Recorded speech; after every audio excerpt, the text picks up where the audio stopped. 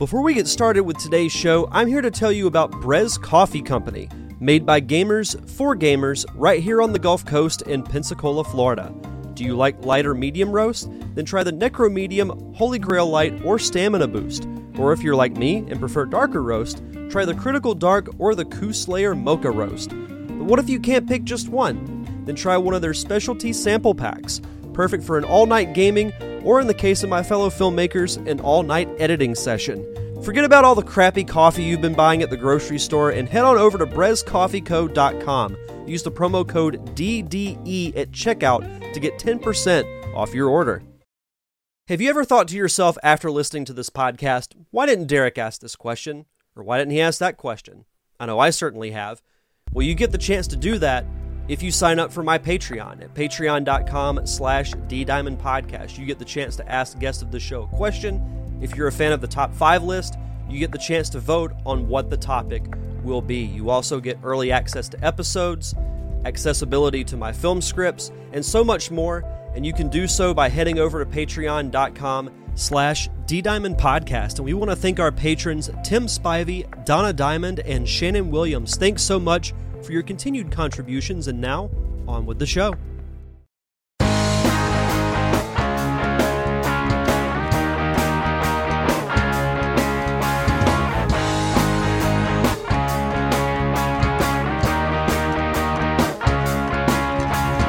Welcome to the Derek Diamond Experience podcast, where every week I take a look inside the world of film and television with those who have lived it and experienced it. I am your host, Derek Diamond, and coming up on today's show, you'll be hearing my conversation with filmmaker Gigi Hozima.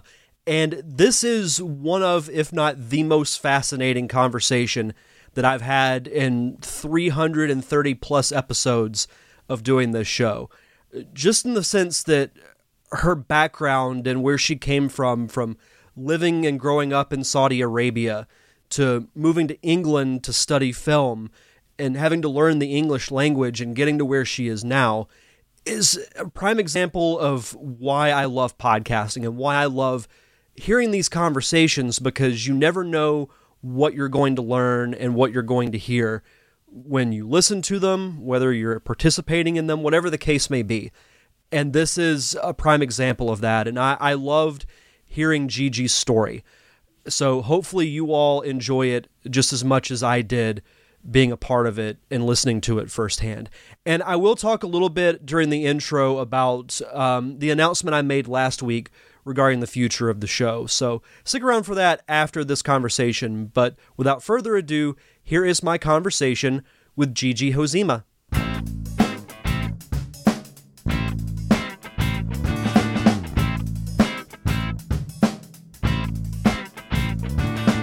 And we're back with my very special guest this week, filmmaker Gigi Hozima. Gigi, how are you? Very well, thank you. How are you, Derek?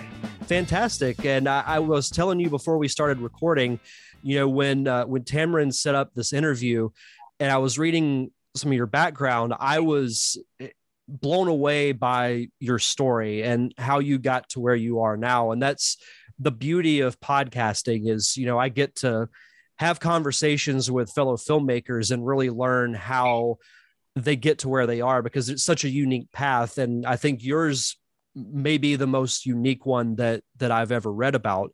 So I wanted to first say thank you so much for taking the time to do the show.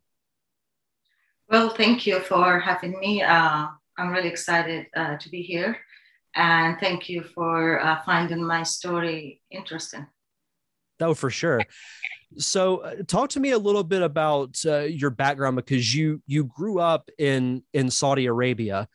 What was that like for you? Did you grow up with a big family? And was it from an early age that you kind of discovered your love of film and entertainment? Yes, that's correct. I was actually born in the holy city of Mecca. I am number 9 between a huge family. Like mom and dad had no time. Basically, we had 10 kids. I am number 10. So my upbringing, it was very interesting in a sense, because I was growing up in a very conservative country. conservative family. Dad was successful. We didn't struggle financially at the time, and everything was, it's kind of. I still remember. I think it's just like this memory of like having everyone at a special occasion getting together, and it was like a really huge family. It's like almost like a school. You would think about it. That being said, it also was. I always been a rebel. Like I always wanted something different. From very early age, I wanted to be a belly dancer. I wanted to be Michael Jackson. Um, that was, growing up in Saudi Arabia as a girl is let me put this in the right word. I would say it is interesting. It's hard. It's a conservative country, right? So I personally didn't experience what my other sisters and brothers, for example, experience, because I was the little one, the favorite one. And I always wanted to do something different. And I discovered that through my schools, especially high school, where I was more drawn to art and, painting naked bodies and stuff like that. And I was suspended so many times. God knows how many times I was suspended. But I just start to realize that when I start to get into my teenage years, that I was a little bit different in sense, maybe I'm not different here if I was, born here and stuff. But if you are in Saudi Arabia in the 80s, that wasn't possible. I was a little bit of an outsider and a rebel throughout my life in Saudi Arabia, which is cut really short because when I was 17, I decided to go and study in England. So I always had that relationship with mom, she kind of knew what I am and who I am, and she supported me through that. So I owe her quite a lot, her and my sister actually, they supported my ambition. They went out of their way. Unfortunately, I lost my mom very early age, at the age, I think, of 17. So that was, I think this, probably if mom didn't die, I would be in Saudi Arabia. Maybe just like being an ordinary, housewife or a teacher. I don't think myself a housewife.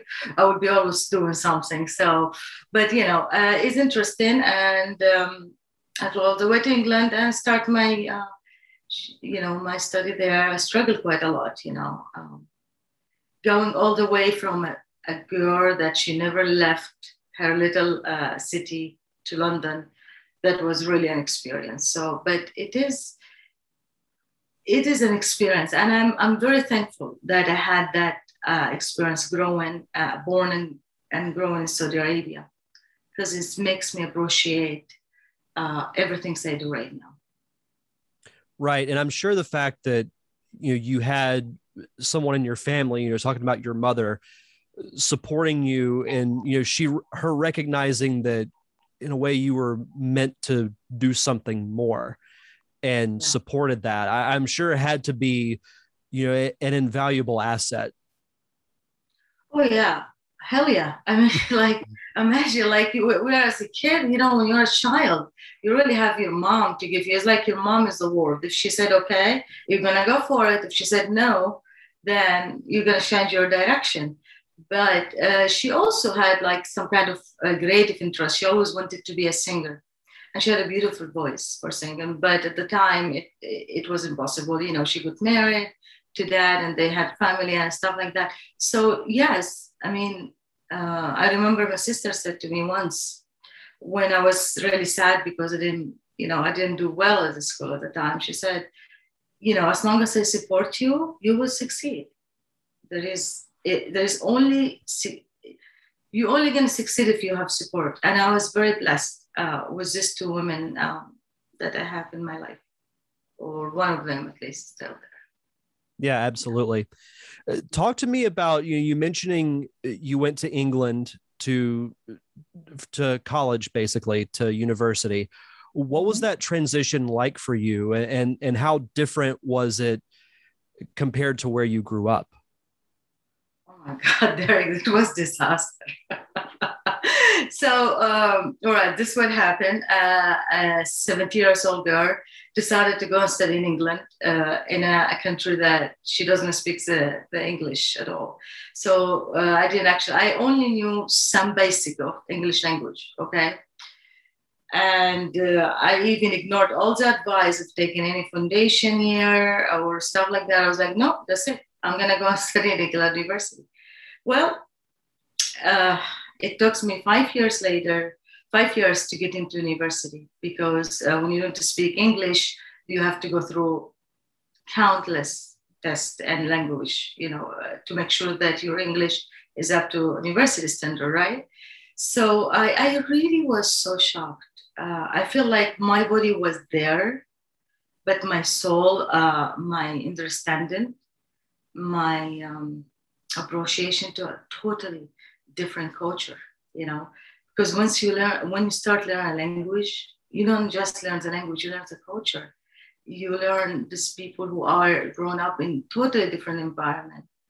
They have different understanding, how you relate to each other, And I felt so lonely there, of course, I felt so outsider, especially with so many different things was going on in the period between, I think that it was 2000, it was 2001 or 2002, 9/11 just happened, and when I went there, I was wearing a scarf, my head a scarf. I was going with that for about a few years, like 2 years. That was until I was 22. And then the hate I took, it was unbelievable. It was really painful. For somebody, somehow I was like 19 at the time, 22, but I was innocent in the sense like when you come from that environment, protected environment, I never paid bill, I had my own, I didn't know how to open a bank account. I didn't know how to boil the egg or to do anything for myself. To go to that independency, this was shocking for me. And the world outside didn't make it even easier, because when, as a person with Islamic belief, was, the head scarf, that was horrible. I had so much hateful events towards me. At the time, I didn't understand it, but now when I look back, I see it in a more adult, understanding. I went to university. It took me 3 years to get into the test, and I keep studying. I struggled so much. Oh my God, Derek, you have no idea. When you have an Arabic girl going to England, trying to make a life by herself with no English, all right? The language is really, really struggle was for me. It was like a disaster, really. But, I'm very thankful that I learned. I managed to get into Southampton University. I finished my BA, and I got interested in this wonderful world that, thanks God, I'm here because it's filmmaking. And I did my filmmaking master at Kingston University and moved here to America. Well, and something I wanted to point out, and I think you might be the best example of this that I've talked to, not just on this show, but in my 35 years of being on this earth. I've been told by people I've met that are from other countries that everyone should experience another culture at some point in their life, if it's for a week or some type of period of time, to just, like you mentioned, learning the English language. You didn't just learn the language, you learned the culture. But what you did, I think, just speaks such volumes to not just your character, but your drive as well, because you could have very easily just went back home, but you didn't. You kept moving forward, and getting to where you are now is so inspiring. And I give you all the credit in the world for that. That's an absolutely amazing story. Thank you, Derek. Don't make me cry now. So we'll move on to the next thing. So you're in London, you study to go into filmmaking.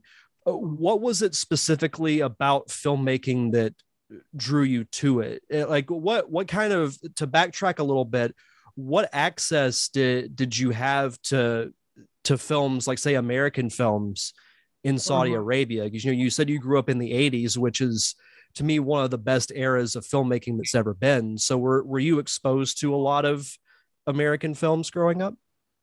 Well, surprisingly, yes. So as a Saudi, I'm just going to talk in general. As a Saudi people, we love films. We love. Is for us watching film. It was like how do you call it? Easy, speak easy kind of things. Like we're gonna download it, we're gonna do this and secrets and stuff. And this is back in the 80s. Personally, I watch a lot of films. Mom and my brother, sister, they really love Jackie Chan. I know Jackie Chan is not American, but that in that time, Rambo. You know what? Evil Dead. I watched Evil Dead when I was. Yeah, I know, right? It terrified me to hell. So yeah, I always had access to American films. I always like the whole family. It's not just me. Like even mom, dad, we say that also. So, but the only thing that it wasn't there is the possibility of that. Is like I never thought to actually like be filmmaker or anything like that. I didn't even understand what filmmaking is. So, until recently, Saudi Arabia didn't have cinema, so that is also out of the way. We only had the TV, and we are people. Saudi Arabia grown on TV, so that wasn't shown on TV. And yeah, I love films, but at the same time, I was always curious about how did they do it. How did they do it? Okay, that was my question when I was about 7 or 8. I totally forget about it, because I wanted to be a belly dancer, and then I wanted to be a professor, and then God knows what I wanted to be. But then I had that. I remember there's this story when once my brother bought this big camera, and they were trying to, film each other and stuff, and I immediately kind of, I wouldn't say like I knew what I was doing, but I really enjoyed watching them doing what they were doing, acting and doing stuff between each other. So. Yeah, it was very accessible, but not to any limit like what we have now. I'm very proud. I'm very happy that Saudi Arabia now have cinemas, because oh my God, the first time I walked into a cinema, I felt something very, very strange. Like being in the exclusive, watching that work, that person face, listening. And you know what, by the way, the first films I've seen, I didn't understand the language either. So it was translated in English and I didn't speak English. So all of that is just like, I don't know, it just happened to be, I think, I just attracted to that magic. And that's usually where a filmmaker's journey starts, is I call it being bitten by the bug. Yeah, it's just that little moment happens to where you're like, that's what I want to do. Yeah. And I always think like in our life, this is the math about it. Like, oh, I'm going to be A, B, C, D, right? You go to college, you finish. But in my 39 years of life on this earth, as you said, I know now it doesn't work this way. It works A, B, C, and let's go to Mars, let's go to China, let's come back, let's break up, let's get married, let's get divorced. And then, oh my God, you like to do films. It's always like in that kind of circles to find yourself. It's very important for me that I have discovered myself throughout my life event, because filmmaker has to experience life. You can't make films and you're sitting in your own bubble.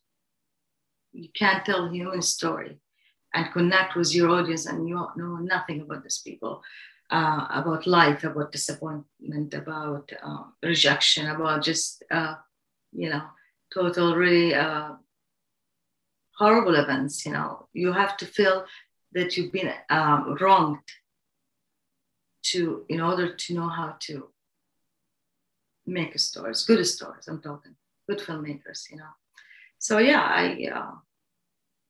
I knew actually just throughout, like it's almost science, it's not like a direct answer. It's here and there and here and there. And I love this idea of not trying to be a filmmaker. Like I don't say I have to be. It just happened. I work for it, don't get me wrong. I invest in it because I love it. As long as you love something, this is effortless, I think. No, I completely agree. I think you're absolutely right.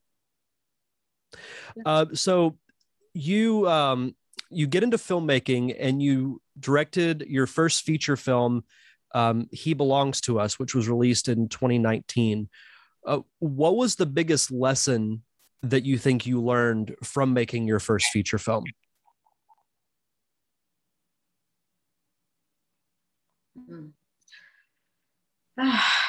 So I have learned a few lessons, if you don't mind sharing. Yeah. I have learned number one is to be careful, really careful who you bring to your table, who you work with, because a lot of people out there thinking that, like, I learned to be careful who I cast, who I work with, who I trust, because I think filmmaking is one of this obscure kind of profession. You have to work with people who you trust and they trust you. They know, especially as a director, they believe in you. They believe that you will lead them, and their hard work is not going to be gone for, nothing. So you have to select who you work with. You have to work with people who they like you, they appreciate you, they admire you. Otherwise, you are setting up yourself for trouble. If you're just doing that because this is available, or this is cheaper, or this is good looking, or this is no. I think so you have to think of your film. Number one, that it is a foundation built. Like my first film was a foundation. Who I'm going to work with. Yeah. Up to now, I work with my cinematographer, editor, Christian J. Panto, a great guy, and I send him all love. He is a great asset to me. I love him, and he is wonderful. But Christian and I will work together really, really well, and I trust him with that. So working with somebody you trust and be very, very selective. Yeah. The second one I learned, honestly, is just go for it. Don't ask anyone permission to tell you, I think your script worth the money. I think no. If you're going to ask for permission, don't bother, don't do it. Just do what you want to do. That's all. Like, if you're going to ask permission for anyone, don't be a filmmaker, really, because nobody will give it to you. You have to work for it. So this is the two main lessons I learned from. No, I love that. It's like that old saying, sometimes it's better to ask forgiveness than permission. So absolutely. I agree with you. And think about it, Derek, like, honestly, you have to believe in yourself first. You have to put your own money in your film first. And this is what I did. Like, He Belongs to Us, I tried to fundraise and it didn't work, because who cares, like, oh my God, she's making film, hundreds of people making films. Yeah. I actually had to put my own money. And the same I did for That Ugandan Bliss, from my new films I come to. I sold my wedding dress. I did. I sold my Tiffany ring. I did. That's fine. I have to believe in myself. And then I'm asked people don't owe me anything to believe in me. I have to prove to myself first that I can do that. And this is very important. This is the mentality that I hope that will work, because there's nothing 100%, right? Whenever you think there's 100% life gonna screw you later on. But anyway, that's what I think. Well, and that's definitely true that you have to believe in yourself that you can do it, because it makes me think back to when I did my short film that I was telling you about, when before we started recording. I had thought about doing a crowdfunding for that, but I thought to myself, you know what, I'm just going to do it on my own. So I put my own money into it, and also used resources. Like I knew of the type of house I wanted to use where most of the film was going to take place. So I knew the people who lived there. So I just simply asked them. And the most rewarding thing, and where I knew it was going to work, was before I even finished asking the question, they said yes, and didn't ask anything like, oh, how many people are you going to have over? How long are you going to be here? They just said yes. Yeah, So, and this is the way. What you did there, Derek, is actually you went with the good vibe. Because some people, if anyone trying to make your life harder as it is, especially when you make film, move on. If somebody say no, good, thank you, move on. Find who says yes. Find the person who see you, and I mean, see you as an artist, see you as an achiever, as a doer, as somebody want to do something, as long as it's positive. And this is what I did. He Belongs to Us was shot in my apartment in Harlem. The main character was my ex-husband and producer, James Medina, and now he called himself Cleo. So it is, use the resources, and don't put the no's before the yes. Don't do that, because everyone will tell, 90% of the people, Derek, will tell you no. 90%, except your mom, dad, and your loving sister, or girlfriend, yeah, or boyfriend. But anyone else, they're going to say no, because they don't know you. They don't know what you are capable of, what you can give. And you have to give yourself this right to yourself. At least the worst things you do that you tried. Nothing harm of trying. It's either you make it or not. And if you don't make it, there's some people die without making anything, without trying anything. They already dead. They just haven't been buried because they never tried. And this is my what I think. So I totally agree with you. I'm very proud and very happy for you that you did your short film. Trust me. No, and I appreciate that. I very much appreciate that. So let's talk about your latest film, That Abandoned Place, because I had the chance to watch the film, and it deals with some very heavy subject matter. And I'm curious to know, because you wrote and directed this film, how did you conceive this idea from start to finish? And through the process of making it, did it have an emotional impact on you? Yeah. I mean, That Abandoned Place is a very personal um, piece of work that I had to make to heal. Now, I'm this kind of artist that I believe that my art has to be part of me, part of the artist. So I start writing this script right after me and my ex-husband separated. And I was going through a lot of, difficulties in my life. I was very depressed. I had a lot of, a lot of issues that I had to deal with it, like I think a lot of demons in sense, and depression is not a joke. Depression is very, it's very, very, how do you say, it's the most evil things going on that unfortunately a lot of people don't admit that it is something serious. Anyway, I start after the separation. I start writing the script, and actually, never wrote it in a sense of script. I wrote it in a sense of images, and sometimes I would be walking around and taking pictures. I would have this vision.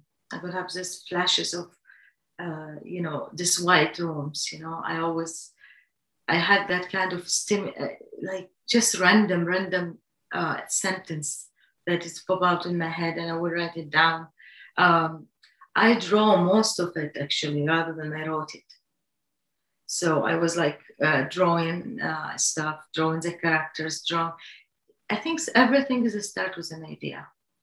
And I think I inspired my own self, my broken self as a woman, going through separation and, anyone who gone through difficult relationship and divorce, they will know it's really hard.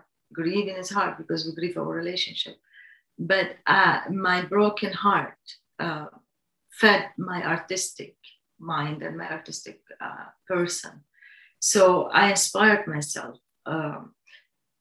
And I was like actually kind of looking through my own way of talking. And, I don't want to talk about it, but when she's eating the apple in the kitchen, this is exactly pretty much how I hang around. So it was very close. I wanted to take my broken heart and make it into art. This is not a new concept. Okay, we all say take your broken heart, but really put it in art and make it vulnerable and make it honest. It was really, really difficult for me. Some of the scene when I was on the set, almost, I am very good at separating myself when I was a director and as a female, but sometimes you just can't. And, a lot of it was based on a conversation that's really took place between me and my ex-partner and stuff. So why not? That was an honest thing, and I wanted to share it.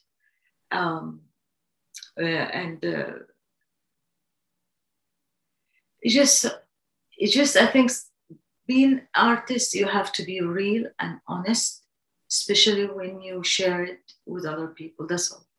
And this is what I did. It was hard. I don't know, like I haven't seen the film since it's been locked and edited now.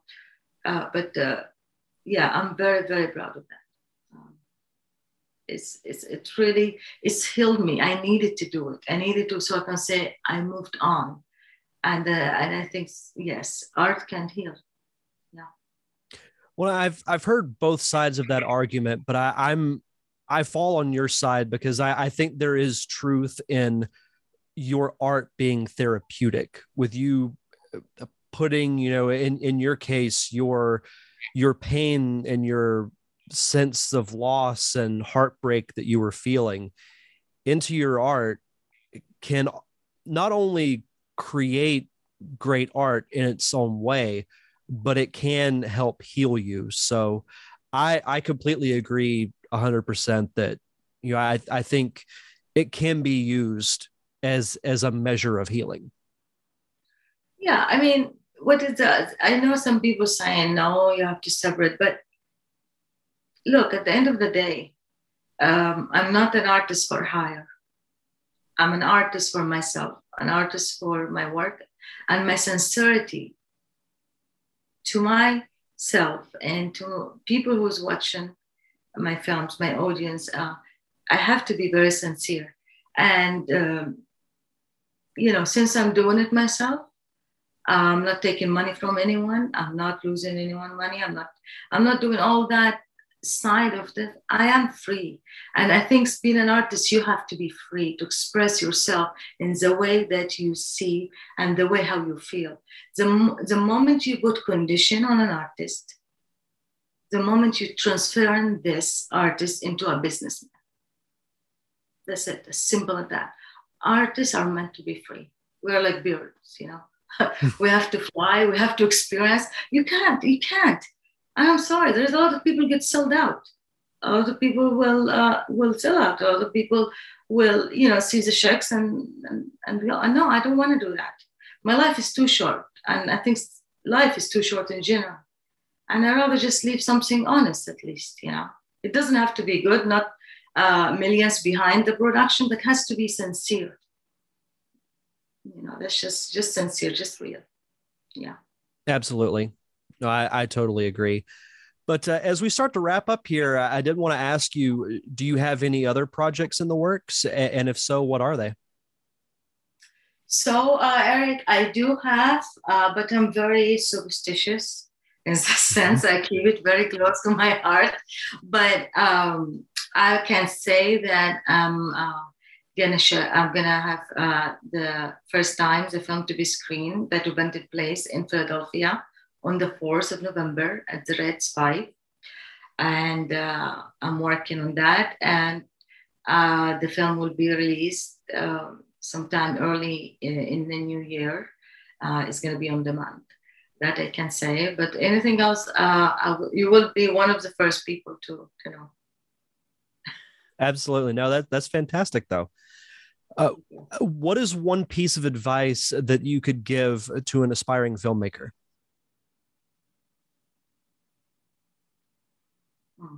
So I would say definitely don't try.